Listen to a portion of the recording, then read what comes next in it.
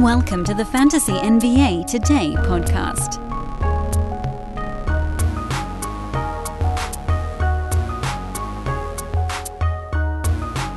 Well, we plowed our way through 12 possible names at the number 2 spot in fantasy basketball. And what did we determine? Not a lot, but not nothing. Welcome to Fantasy NBA Today. This is, of course, a Sports Ethos presentation. Thank you, as always, friends, again, for making this just an unbelievable offseason. Offseason episode number 77. That's what we're doing today. And we have now blown past June on July the 26th. I know June was only 30 days. There's a little bit of an advantage here. But I think as far as actual weekdays go, because that's where everything happens, what do we have?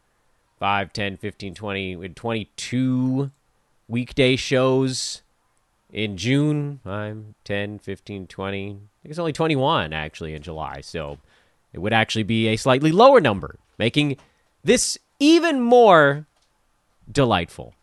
So thank you all. We've already passed June. We've got a week left to go in July. I'm amazed. But what we're doing today is a little bit of a synopsis, which I know is like the podcast equivalent of a sitcom clip show. But I do want to get us to kind of a, not so much a consensus, because the Kevin Durant trade stuff is still very much in the works. LeBron, I believe his value is very much in the works, based a lot on whether the Lakers feel like they have a chance to compete. If they go into the season with LeBron, AD, and Russ, I don't think they feel like they're going to compete. So you're going to get a lot of missed ball games. I guess the other names we talked about are relatively settled, but those are two pretty big ones. But the point of this is not so much, again, even to make the bucket, because you guys know at this point, the bucket system is Jokic up top, and then all of these names are kind of in the second one, but maybe we can split it a little bit. And we'll start into that soon. I promise you guys, we'll start into the ranking schemes relatively soon, just not today. What I want to do today is go back through the 12 names we've talked about and start to line them up a little bit. And I want to go from the bottom up, because if we start at the top and you hear the first couple of names, you might just stop listening. But from the bottom up, the names we've mentioned, and I don't want to just read them off to you, because then you only need to listen to 3 minutes of the podcast. And hell, you're here to just listen to someone yammer about basketball for 25 minutes or whatever it is. At the bottom, no surprise to anyone, is Luka Doncic. This is 9Cat, by the way. This is Roto. And I don't know, it's hard to argue this one, because Luka had a really good season last year, and he was number 28 in 9Cat. And I know turnovers were the biggest issue, but percentages were also issues.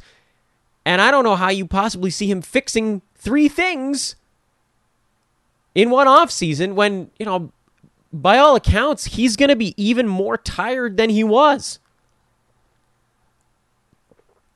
Mavs added Christian Wood, that's true, but they lost Jalen Brunson, one of the other primary ball handlers on the team. Luka's going to have to do more, and we've already seen he gets worn down.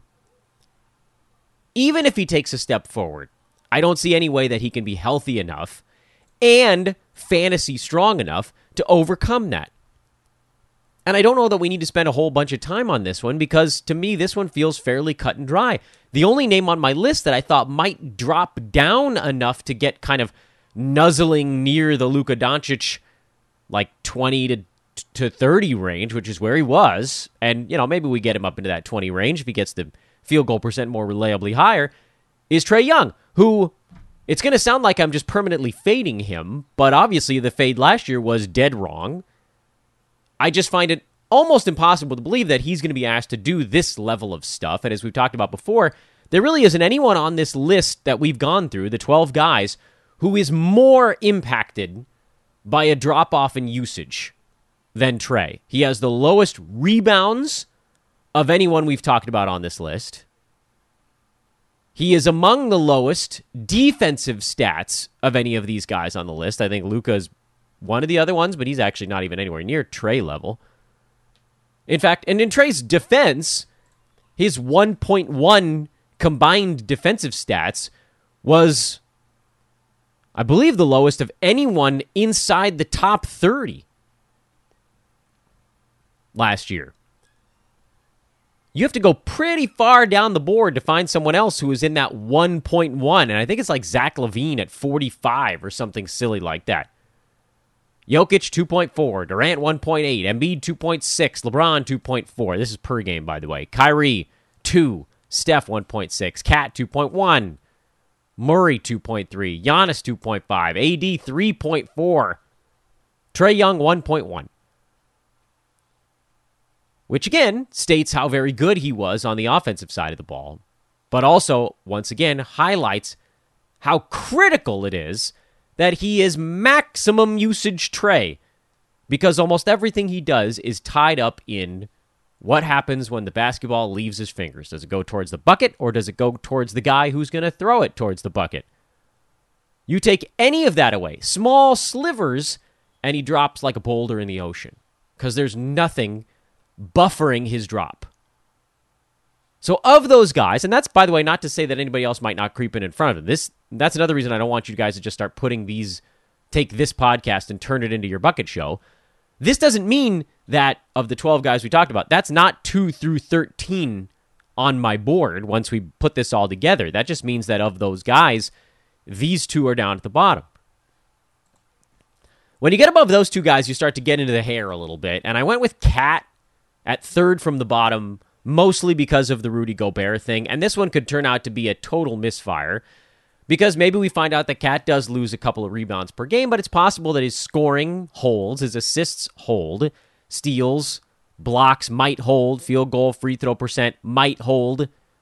I do think field goal percent goes down a tiny bit. I just feel like it has to, because Gobert's just sort of in the way there. It's more bodies between Kat and the hoop, but maybe he's anomalous there, and maybe he only loses rebounds. In which case, he could potentially stay inside the top 12 per game, and then we know he's durable. But he's a guy I would fade, because I do think there's just a great big whopping load of fear hanging over what might happen to a couple of his categories, a couple of his stronger ones. At least, unlike with Trae, he's not adding a usage guy next to him. But unfortunately, much like Trae, he's adding someone who plays the same damn position he does. And if that one wasn't hard enough, my next list towards the bottom is LaMelo Ball, who, inarguable, one of the most exciting young basketball players in the NBA, and showed excellent durability last year, 75 out of 82 ball games. And I hate to point this out from a fantasy standpoint because it feels like we're badly missing the actual point of stuff going on, but it's looking more and more like the Hornets will not be with the services of Miles Bridges this coming season. We'll wait to see how it plays out, but I think it's pointing that way, meaning LaMelo might get to do more. But is more always better?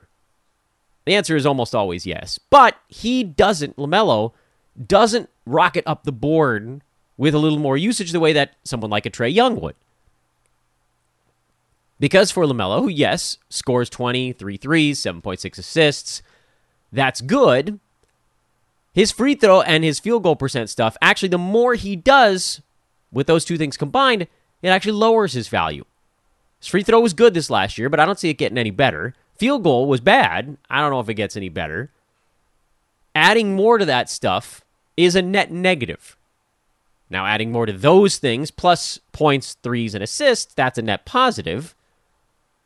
Steals, blocks, rebounds, all that stuff, we assume it stays the same. Turnovers maybe go up a little bit. So it's not the usage that's the issue for Ball. Feeding him more is slightly helpful, but his growth is going to have to come from that field goal percent number. That's the big drag.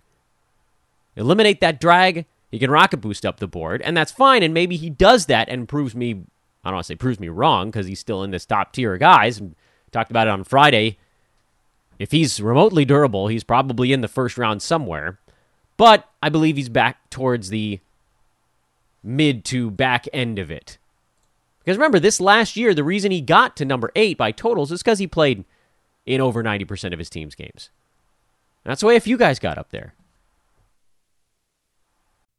Folks, picture this nightmare scenario. You're hosting friends for the big game. It's neck and neck in the fourth quarter, and suddenly you realize you're out of drinks. Boo, say all of your friends. You start to sweat. Your friends turn on you. You're forced to go on a last-second drink run and end up missing the game-winning touchdown while in line. Oh, no. Terrifying, isn't it? Luckily, you can avoid the drama with Drizzly, the go-to app for drink delivery. With Drizzly, you can shop a huge selection of beer, wine, and spirits, then get them delivered right to your watch party. Compare prices across multiple stores in your area, find the best deals on game day drinks, and get back to armchair quarterbacking from, you guessed it, your armchair. Download the Drizzly app or go to drizzly.com. That's DRIZLY.com today. Must be 21 plus, not available in all locations. I think this even gets harder as you go up the board a little further. My next name on the list is Giannis, who we just talked about on yesterday's show, and someone that I like an awful lot. I just see no reason at all why the Bucks will play him more than 68 ball games this year. It just seems like it would have to be luck. Like Middleton and Drew Holiday would have to suffer catastrophic injuries, and the Bucks would have to say, Giannis, Drew and Chris, they'll come back in March, but you got to carry us between December and March. Like both those guys need to miss 4 months for Giannis to go, all right, I'm just going to deep breath, play in every damn ball game for 4 straight months, and then I'll try to catch my breath before the playoffs, and then maybe you get him to like 73, 74 games. That feels like a bit of an outlier in terms of what might happen. I like Giannis. Put up a much better year than I expected, but by totals, he was still number 11 in a good year because there's just no reason to play him more than league average number of games. The Bucks are too good as a team. They can walk into the upper half of the Eastern Conference playoffs. They probably would have walked into the finals this year if Chris Middleton doesn't get hurt. I mean, it would have been a good battle with Boston, but they probably would have won it. I know. This is not to take anything away from Boston. Don't misinterpret that. Playoffs are all about which team stays slightly healthier. Boston was dinged up. They had their guys missing games here and there, but they didn't have the number 2 player on their team miss a whole series or a whole playoffs. Coulda, shoulda, woulda. I don't care about how the playoffs would have gone. All I'm saying is Milwaukee is a regular season domination team, especially if Brook Lopez is okay going into this year. They're just a machine. So that keeps Giannis a little bit lower on my board. And frankly, maybe we should have had him behind LaMelo, who did show that nice durability last year. I just feel like there's a certain upside with the guy who's almost a full round better on a per-game basis. LaMelo played in 8 more games than Giannis and basically ended up in a dead heat with him in overall value. If that's what it takes, I'd rather take the guy that has a little bit of upside built in. In front of Giannis, and this is where it gets really tough between, in my estimation, 5 guys. Those 5 guys are Halliburton, LeBron James, Jason Tatum, 4 guys, and who did I skip over? Oh, and Steph. That is 5. Come on, Dan. Frickin' count, dude. Tyrese Halliburton, LeBron James, James Harden. That's the whole Wheel of Fortune category. Jason Tatum and Steph Curry. If you took it from the value point of last year, LeBron would actually be at the bottom of that pile. Harden was right above him, and Steph was right above that.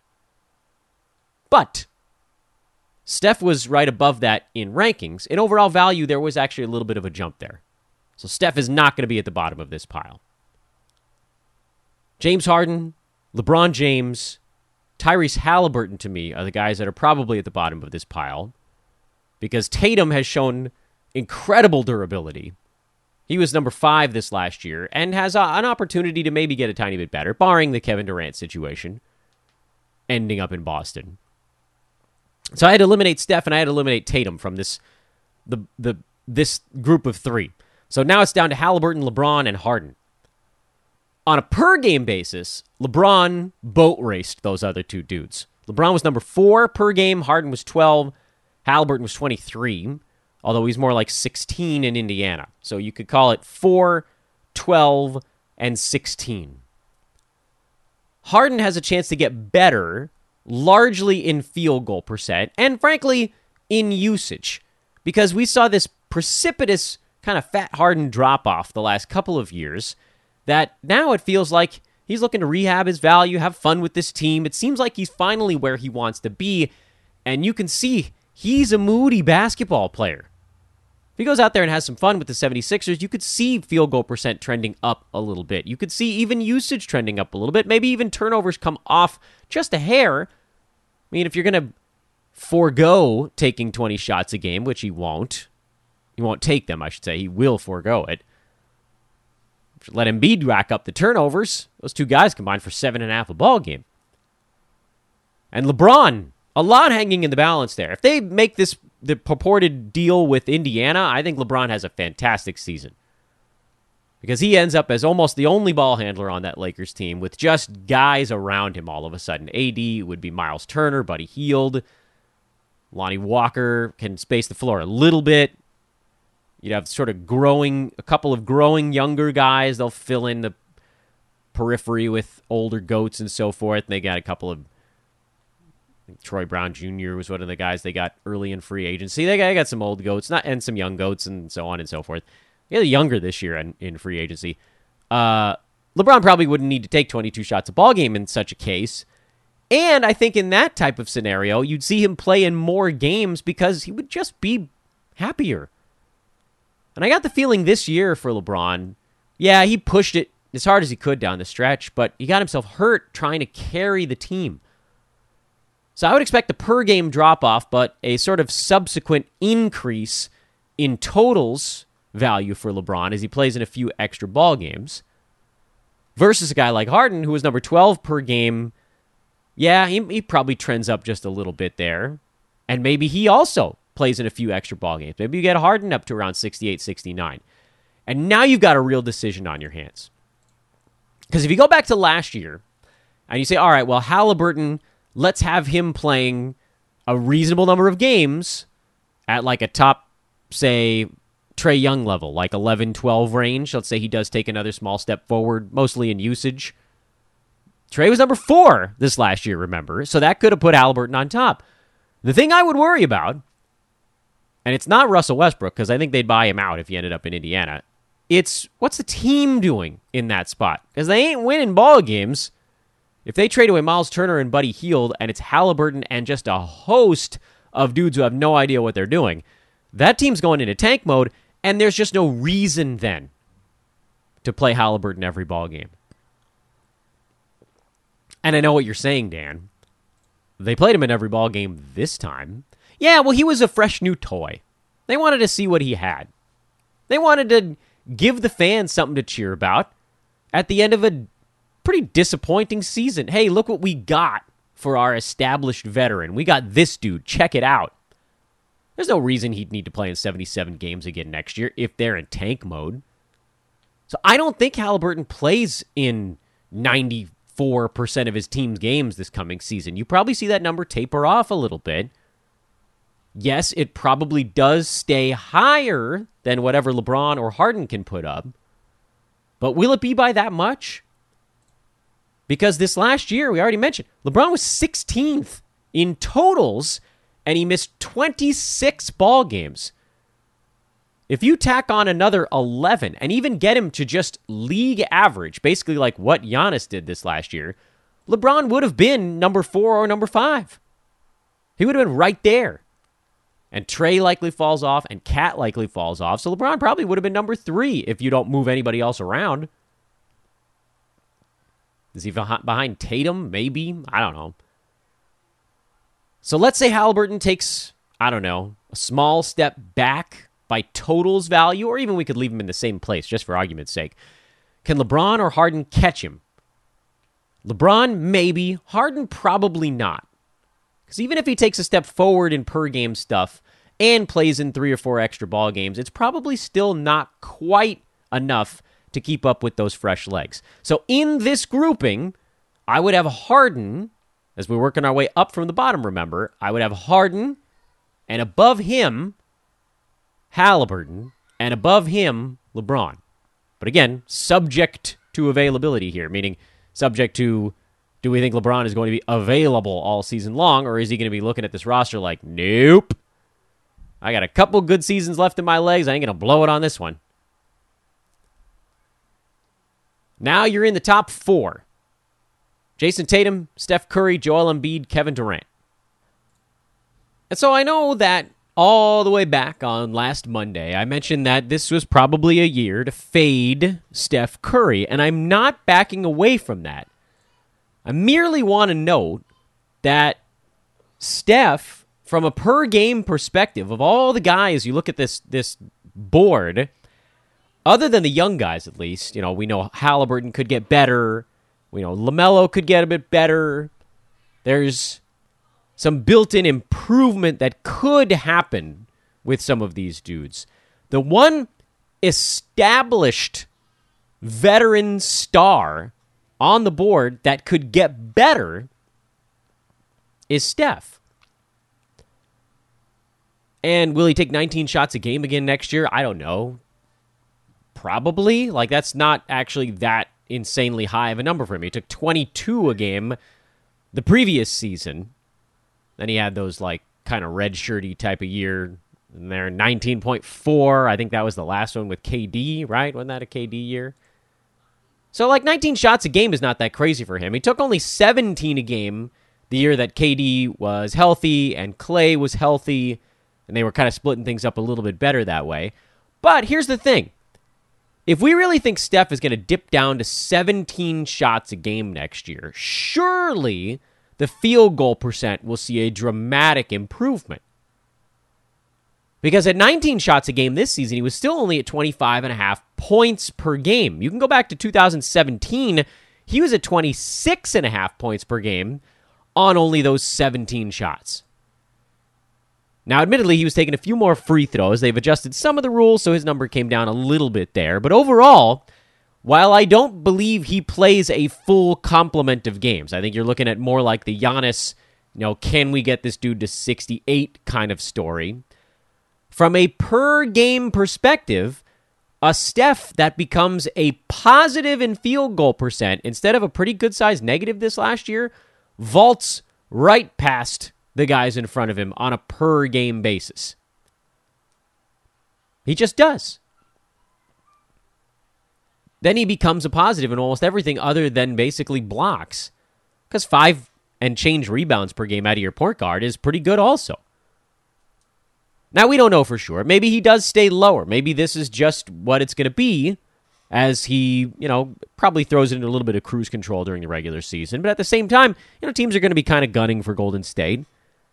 And I don't know that he necessarily isn't going to be better with a couple players around him that can help elevate, with Clay back to spread the floor and Jordan Poole another year under his belt.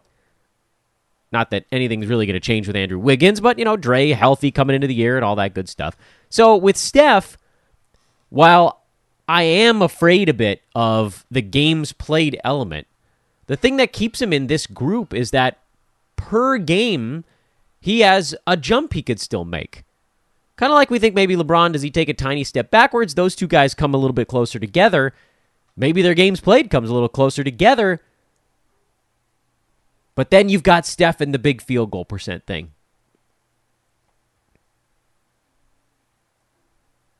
That's that little thing that's hanging over all of this stuff.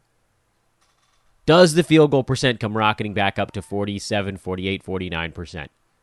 Because if so, now suddenly he's in the conversation for that 3-4 area per game. And that to me puts him in this almost top chunk. Along with, oddly enough, Jason Tatum, who, like a couple of these other guys, like Halliburton, like Ball, like Trey, like Cat, coming off a year where he played a whole bunch of ball games. But his team made the finals, so does he need to play in this many again in the regular season? Maybe not. But I don't think he's going to take a step all the way back to play in just a small assortment of games. barring a Kevin Durant to Boston trade, which obviously shakes up all the names we just mentioned here at the top of this list, or at least these two, maybe more. Kyrie probably comes back into the conversation, depending on how that whole thing shakes out. Tatum shouldn't see a decrease in shots, might see an increase in steals, as we just talked about on yesterday's show, might see a slight increase in three-point percent, depending on whether we think this year was kind of an anomalous downtick. Does that come back up a little bit? Could he push himself into that kind of Trae Young territory from this last year where he's more like around the turn on a per-game basis, maintains the very positive durability part of the equation, and then also pushes up into that top 3-4 department, which, by the way, isn't all that far. He was number 5 by totals this last year, and probably no one's moving in front of him from the guys behind unless Steph bounces back in a big way. Unless Kevin Durant plays in a whole bunch of ball games this coming year. Tatum has a really good shot through health of making his way into that top 3 or 4. Which, of course, leaves the last two. And we mentioned it on Tuesday's show last week. I said it right when we rolled them out.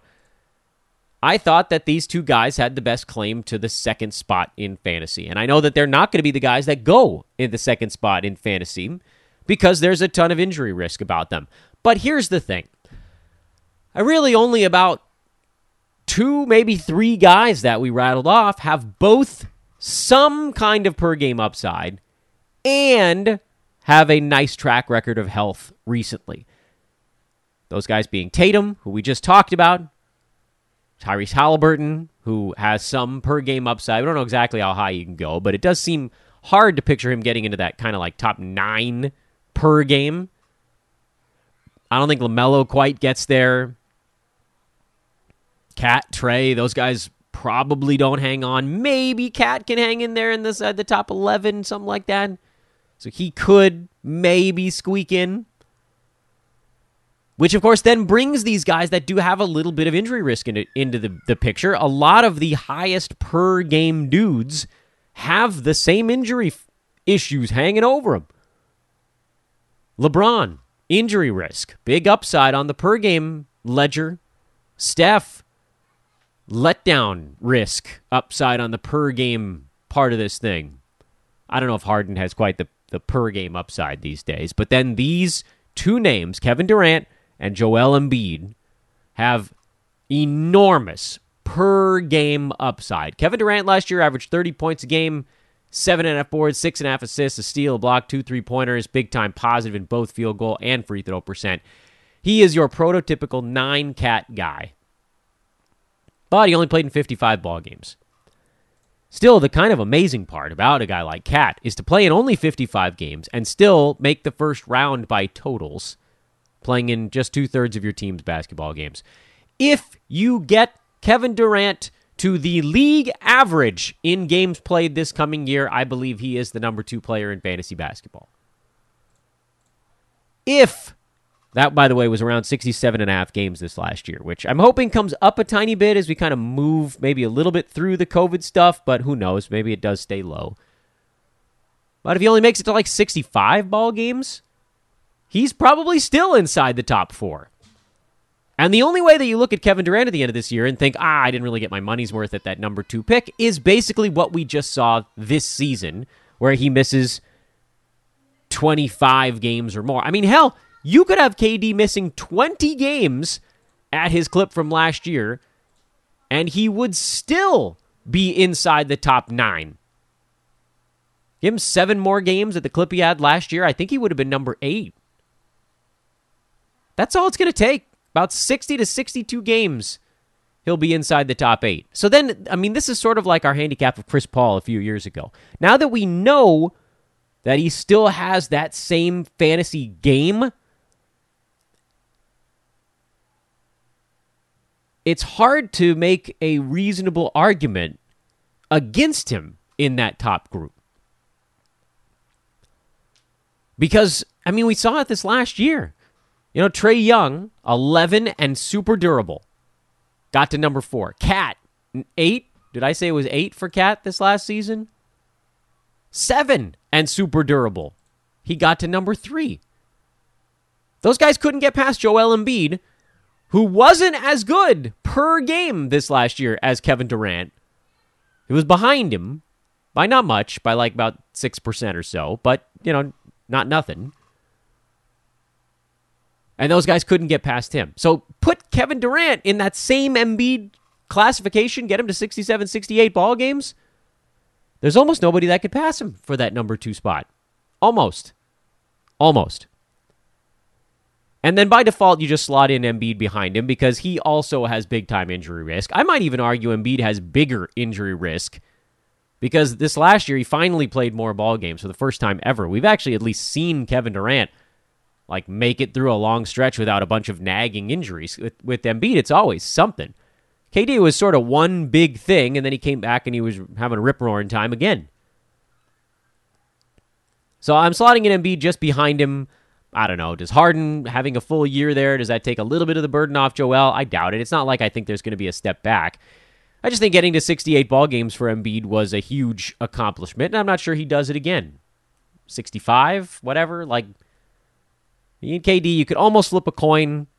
I think I'd just rather go for the guy who's pretty much a positive.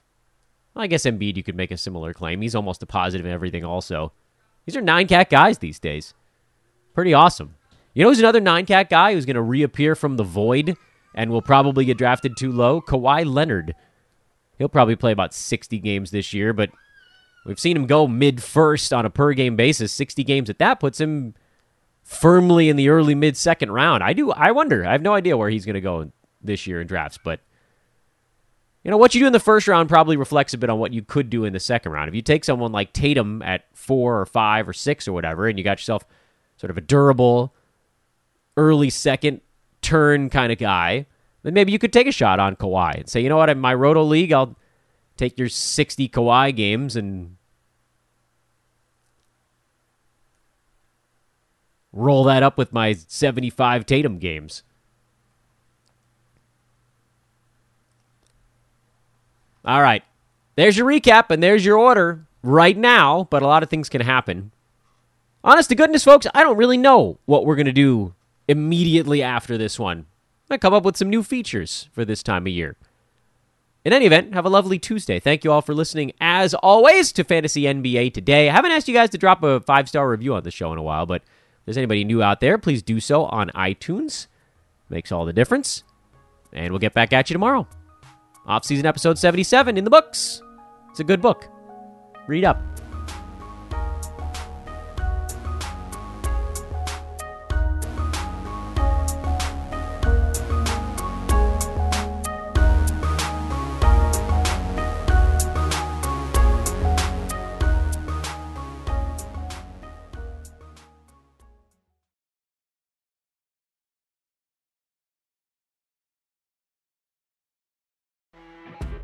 You know when you're listening to a true crime story that has an unbelievable plot twist that makes you stop in your tracks? That's what our podcast, People Are the Worst, brings you with each episode. I'm Rachel. And I'm Rebecca. We're identical twins who love true crime cases that make you say, didn't see that coming, and we hate the people responsible for them. Listen to People Are the Worst now on Apple, Spotify, or wherever you get your podcasts.